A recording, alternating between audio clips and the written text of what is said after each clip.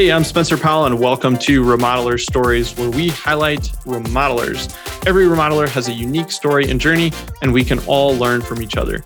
Stay tuned for a mix of inspiration, tactical tips, unique strategies, and some laughter. The remodeling business is tough but rewarding, and we're all in this together. Let's kick this thing off. Before we get into today's show, let's talk about our show sponsor, Remodeler Growth Community. Remodeler Growth Community is a peer-to-peer networking group exclusively for remodelers. For a low monthly fee, you get access to some of the best minds in the industry, life-changing business strategies, and the ability to connect and learn from people who've walked the path you walk. Go to remodelercommunity.com to enroll today. 100% satisfaction guaranteed or your money back, so there's absolutely no risk to you. Go to remodelercommunity.com to enroll today. Today, I sit down with Justin Kolic. He is the owner and founder of Ann Arbor Remodeling, which he started back in 2013. Justin enjoys designing projects and working through every detail until they are completed. He loves spending time with his wife, 2 daughters, and son, and he enjoys playing basketball and working out in his free time. Justin and I had a great conversation today, especially around training and developing teams, and I think you'll enjoy this one. Let's dive into Remodeler Stories with Justin Kolic. Hey, Justin, glad to have you with me today. Glad to be here. Yeah, we'll give everyone a rundown. Who are you? What's the company and where are you guys located? I'm Justin Kolic. Company is Ann Arbor Remodeling, and it's in Ann Arbor, Michigan.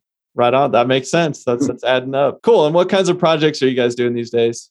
We do strictly residential projects. Smallest thing we'll take on is a bathroom remodel up to a whole house remodel with additions on them. Right on. Cool. Yeah. Did you start the company or how did it all begin? I did. I started the company just over 9 years ago. Just me. I have 8 employees now. It's been fun. Cool. Yeah. So you said 9 years ago, I guess. What prompted you to start your own company and maybe talk about that first year? It had been something I'd been planning on doing for quite a while. I'd been saving money and trying to get enough knowledge, what I considered enough baseline knowledge to start with. Started right before I turned 30. First year was interesting. Started with 1 employee from day one. We took on a lot of smaller projects, painting and anything to keep working. That's cool. Yeah. I feel like that's how so many businesses start, right? It's just, you got to make the plunge at some point and lift it off the ground. What did you do to get, your first several customers? And you said you hired somebody too. Yeah, maybe just talk a little bit about that. So I had been doing side jobs for probably 9 years. So I actually had a decent customer base. I had the customer base. I had people reach out that wanted some larger projects. So once I decided to make the plunge, I just started lining up work. And we've had work for 9 years and haven't slowed down. So there you go. Yeah, that's great. Yeah. What do you think, thinking about those first few years, a lot of learning, a lot of pivoting. I feel like, you might discover, oh, we hate doing those projects. We like doing these projects. You make some hiring mistakes. It's all over the board. What do you think are a couple early lessons or aha moments that you kind of had to work your way through in the beginning? There's so many. Pick some favorites. I definitely think specializing or trying to narrow down your niche for us was pretty big because we would take on anything, which was fine to start with when it was me and 1 employee. But trying to train new employees on how to do carpentry, tile, painting, and different trades is obviously it's very time consuming and hard to get somebody to become efficient at in a short period of time. So by focusing on, for us, we focus on carpentry and management at this point. It's easier to train people. Mm-hmm. So just focusing on the type of projects we do and then focusing on the type of work in those projects that we actually take on. Yeah, that makes sense. How far into your journey do you think it was when you really started turning away all the, small stuff and kind of getting to closer to where you are now, where it's mostly interior and, more remodel projects than, miscellaneous? So my memory is terrible, but I would say we probably kept taking on painting jobs for probably the first 3 years, probably 3 or 4 years in where we just stopped doing painting and things like that. And my dad was a painter, so I painted with him growing up. So I had a lot of experience painting. So it was very comfortable. It was easy. We made money on it, but it wasn't really what I was passionate about. That makes sense. Yeah. And you mentioning passion just made me think, you said you had been planning to start your own business for a while and saving up. Is it because you have a passion for doing this type of work, or why did you decide like, yeah, I actually want to own my own thing versus just being in the industry? I have a passion for creating things, and I definitely have a passion for creating a team. And it's not that I couldn't have done it at another company, but it just seemed like a better choice to start my own. Yeah, that's cool. I guess around that passion of creating a team, how did you uncover that was a passion? I feel like that's pretty unique. That's a good question. I played basketball growing up. I always liked being part of a team. I never liked doing individual sports like wrestling or tennis. And it's kind of just been part of who I am. The last company I worked for prior to starting my own, I ran a small team, people that I brought in, and it just kind of uncovered itself, I guess. Yeah, that's cool. Team sports, gosh, you learn so much about, leadership and cooperation and, going through tough times and tough moments together, oftentimes bring you together and, stuff like that. And playing different roles. You're not always the star, or sometimes you are, but learning to play different roles and being an amazing role player, whatever your role is. Yeah, good point. Yeah, so I guess I'm curious to learn a little bit more about your team and your team dynamics, just because you said you had a passion for that. Do you guys like have anything culturally that you guys have built that you feel like is pretty cool, or you have a set of core values, or the way you guys work together? I'm very choosy and slow when it comes to hiring people. And I think I've been lucky to just bring in the right people that seem to mesh well together. I wouldn't say we do anything out of the ordinary. We just work together well. We're all good people.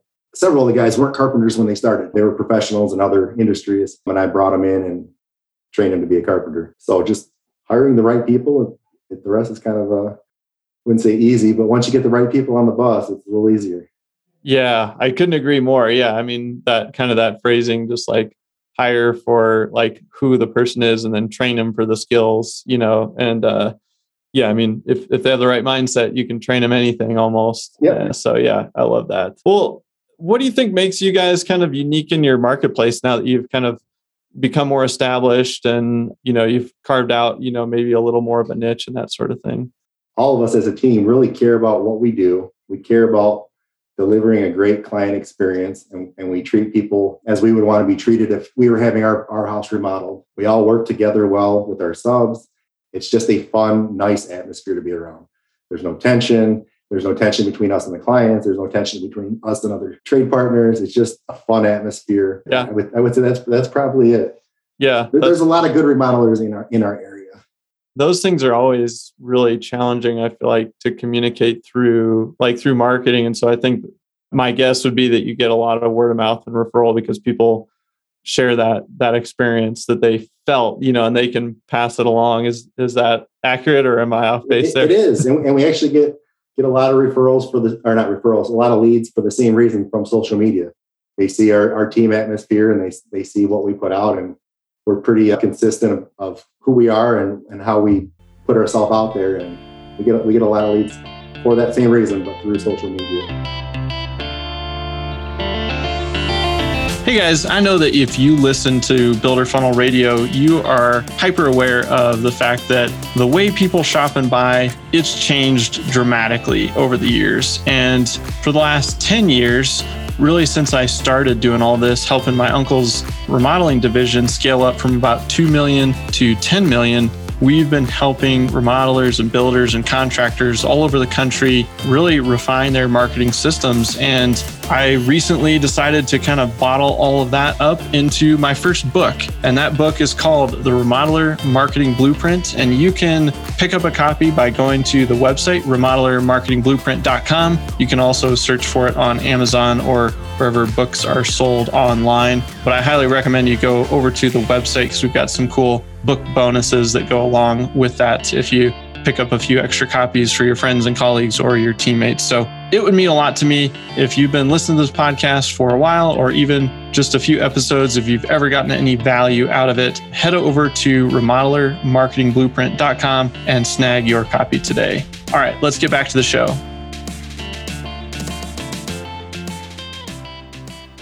Well, what do you think has been maybe like the toughest part of entrepreneurship as you like reflect back on 9 years? Again, it's been very tough.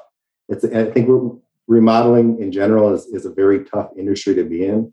And, as we grow, there's just new challenges and the old way of doing things doesn't necessarily work for us. So it's been a continual process. It has not been easy. But the biggest thing I think is just finding the right people to help make it easier so one person isn't doing everything.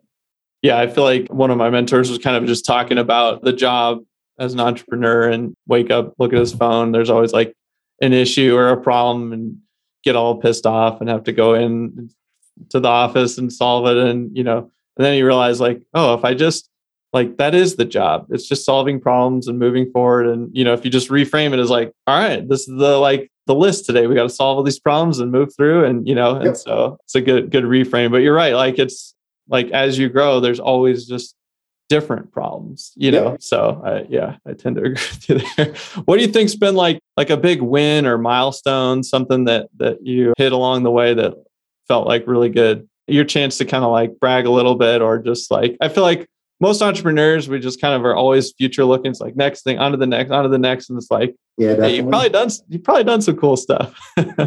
I'm mostly just proud of our team. It just keeps getting better. We're just growing slowly.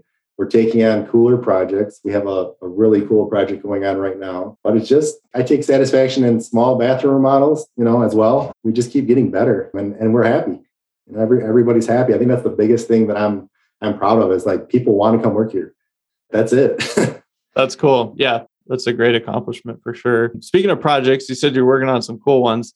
There's always like a wacky one or a weird client story or something that's come up. Anything coming to mind? Obviously, you can leave names and stuff like that out. But so the same way with choosing employees, I've been very choosy choosing clients. We haven't had any really weird or wacky ones. We did have one client who at the beginning, before we sold the job, he said he was very picky and he stuck to his word.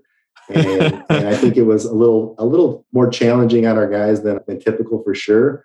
But he ended up, leaving a 5-star review, being very happy. But that was definitely a challenging project. And we ended up doing another project for him as well. But okay. We haven't had anybody real crazy or real weird. That's good. So when he said he was picky and then you said he upheld his end of the bargain on that, like, do you have examples of like how that, showed itself throughout the project? It was just over every decision. And that project was an outside designer that we were working with. And some of the items were, I would say, vague. So we still had to determine some of the details, dimensions. And he was just a very smart guy. And it took him some time to wrap his head around things, but he was very smart and he was very picky. Yeah. But we worked with them and it ended up being an amazing project. Yeah. Well, and the fact that you went down that path a second time, I mean, I think is good. It shows that, hey, everybody knew what they were getting into, but it was still a good outcome at the end. So, that's cool. What's the future look like for you guys? You said you mostly do interior projects now, like bathroom up to, are you more of the same, or do you have like a vision for the next like 3 to 5 years of how you kind of want to morph it a little bit? I think we'll grow a little bit, but just keep getting better at what we do and just continual slow growth. I don't see us taking on new construction. I like the lane we're in. We're good at it. I really enjoy it. We're just trying to keep getting better and adding the right pieces, to our team. Yeah. And when you say getting better, what does that look like for you? I think one area would be amazing if I didn't work all the time. I work a lot of hours. So just getting some long hours. Yeah. Getting some more systems in place and getting better so we can handle the volume and just so it's more streamlined. Yeah. On the client end, everybody is very satisfied. Sometimes I feel like I have to work really hard to get there, though. Yeah. No, that makes sense. What are your main hats that you're wearing right now in the business? I do sales, estimating, and project management or production management. I recently hired a production manager, but it's a transition. He hasn't taken over fully yet, so I'm still involved in production. Yeah, hopefully that will relieve you of some time there. Yep. Yeah. Prior to that role, which probably is still like playing itself out, do you feel like along your journey there was like one hire that was like a real inflection point that like either freed up your time or just was kind of like game changing in the way it shifted your company, where like, oh gosh, we were finally able to fill this role, or maybe it was a person and a personality or something like that? It's actually probably been several roles. The first hire I had that was pretty game changing was hiring a carpenter with 30 years of experience, just seeing how he did things differently, learning from him, being able to take on 2 jobs at a time instead of one. So that was probably 6 years back, 5 or 6 years back. That was pretty awesome. He was able to train other people, and I didn't have to be the one with all the answers. And then later on, hiring a project coordinator to help with some of the behind the scenes pre-production stuff has been pretty huge. Yeah, it's so interesting. I feel like whatever that journey looks like, there's always like one or two of those roles where you're like, gosh, I should have done that sooner, or should, Yep. So yeah, that's cool. If your experience is similar to mine, like having that production manager, like somebody that's running operations that you can focus on like growth, that was game changing, literally night and day, so, but it was like an 18-month transition, training and passing stuff along. So that's cool that you're in that right now. Yeah. Well, then I guess a couple of questions just to kind of like wrap up around the industry. Right now we're going through some challenges just industry wide, supply chain, labor, all that kind of stuff. Is there anything that you're seeing that we all need to be thinking about as an industry and actively trying to solve, and not just like pointing out like, this is a problem and I hope it gets better, Right. So I'm not an economist, and I'm not going to talk about high interest rates and, housing prices and all that, but I think why not? It's out of my control. Yeah. What I can control is trying to create systems in a business that I can bring someone in without any training and put them in a situation where I can train them, give them all the right tools, and teach them to become a carpenter in an efficient timeline. And I think we can all do that. But I think oftentimes we just cry that we can't find any help, and we're expecting someone to show up with a truck full of tools and 30 years of experience. And that's not going to happen as commonly anymore. Creating an atmosphere, having truck tools, and attracting people from other industries into our industry is really the key, and it's something that I feel like I have control on in my business, and it's going to pay dividends. So I totally agree with that. It's always control what you can control. I'm curious, have you done anything or made any steps towards that, like that training system where you're bringing somebody in from outside and like, hey, I'm going to show you the path to be a carpenter, like anything there that you've already done that you would maybe want to share with somebody that maybe hasn't started on that journey for themselves? So I did create a formalized apprentice program, and then formal job descriptions from carpenter level 1, level 2, lead carpenter, project manager. So growth pattern. The apprentice model that I had has had a wrench thrown in it because I was sending people to a local community college through construction tech classes, and they just closed that down. So I'm kind of starting from scratch there. But the framework's in place, and just showing people what is expected at each position, I think has been very helpful, and having the pay attached to it up front so they can see, what each project or position pays and how to get there. I love it. And yeah, we need more of that. And it feels like more and more people are kind of talking about that and starting to work towards it. But it'd be great if we saw kind of a pendulum swing back from just like all big tech to like, hey, there's other industries out there, that you can make a really good career out of, so that's cool. One question to wrap up, Justin, I guess if you could pass like one piece of advice or some words of wisdom to other remodeling business owners listening, what would that be? Always think about the big picture and treat others as you want to be treated, which ties into always think about the big picture. Because even if you're a selfish person, if you treat other people nicely, it's going to benefit you. But just, don't cut corners, and just think about how this is going to affect you in 3 years or 5 years or 10 years, and not just today. So. I love that. Yeah, that's great advice. Well, cool. Well, Justin, this was great. I appreciate you carving out the time, and thanks for sharing your story with me. Thanks for having me. Appreciate it. Thanks for tuning in to Remodeler Stories. Don't forget to subscribe to the show and leave us a review. Every month, we pick a winner and send out a free copy of my book, The Remodeler Marketing Blueprint. Just leave a review over on iTunes to enter to win. See you next time.